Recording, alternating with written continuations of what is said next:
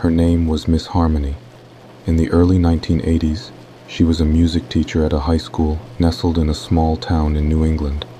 Known for her long, slender fingers and meticulously chosen elegant dresses, she commanded both admiration and fear among her students.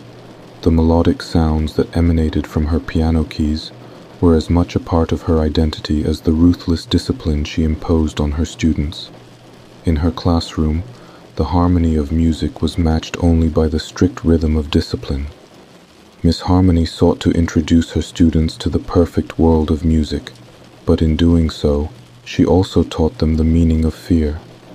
The slightest mistake, a wrong note, or a slip in rhythm would invoke her wrath, which would descend upon the students like a storm. In her class, fear was a constant background melody. One day, Miss Harmony, while at her piano in the midst of a sonata, stopped abruptly. The students, holding their breath, waited for what was to come next, but Miss Harmony collapsed onto the floor and never rose again. Her heart had played its final note and succumbed to silence. But Miss Harmony's story didn't end there. In the school's old corridors, especially after midnight, the sound of piano music began to be heard. Everyone believed that Miss Harmony's spirit still wandered the music room. Students, upon hearing the piano melodies echoing through the halls at night, would shut their eyes tight and rush to their rooms.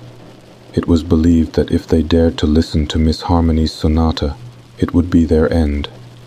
And if a student, overcome by curiosity, peeked into the music room, they would see only an empty piano. But they would notice the keys moving on their own, the dreadful sonata being played by a ghostly touch. And that student, if lucky enough to live to tell the tale, would know that the cursed melody of Miss Harmony would never leave their ears. So, if you ever find yourself in the corridors of an old school at midnight and hear the distant sound of a piano, do not seek out its source. For Miss Harmony might be inviting you to an eternal silence with her music.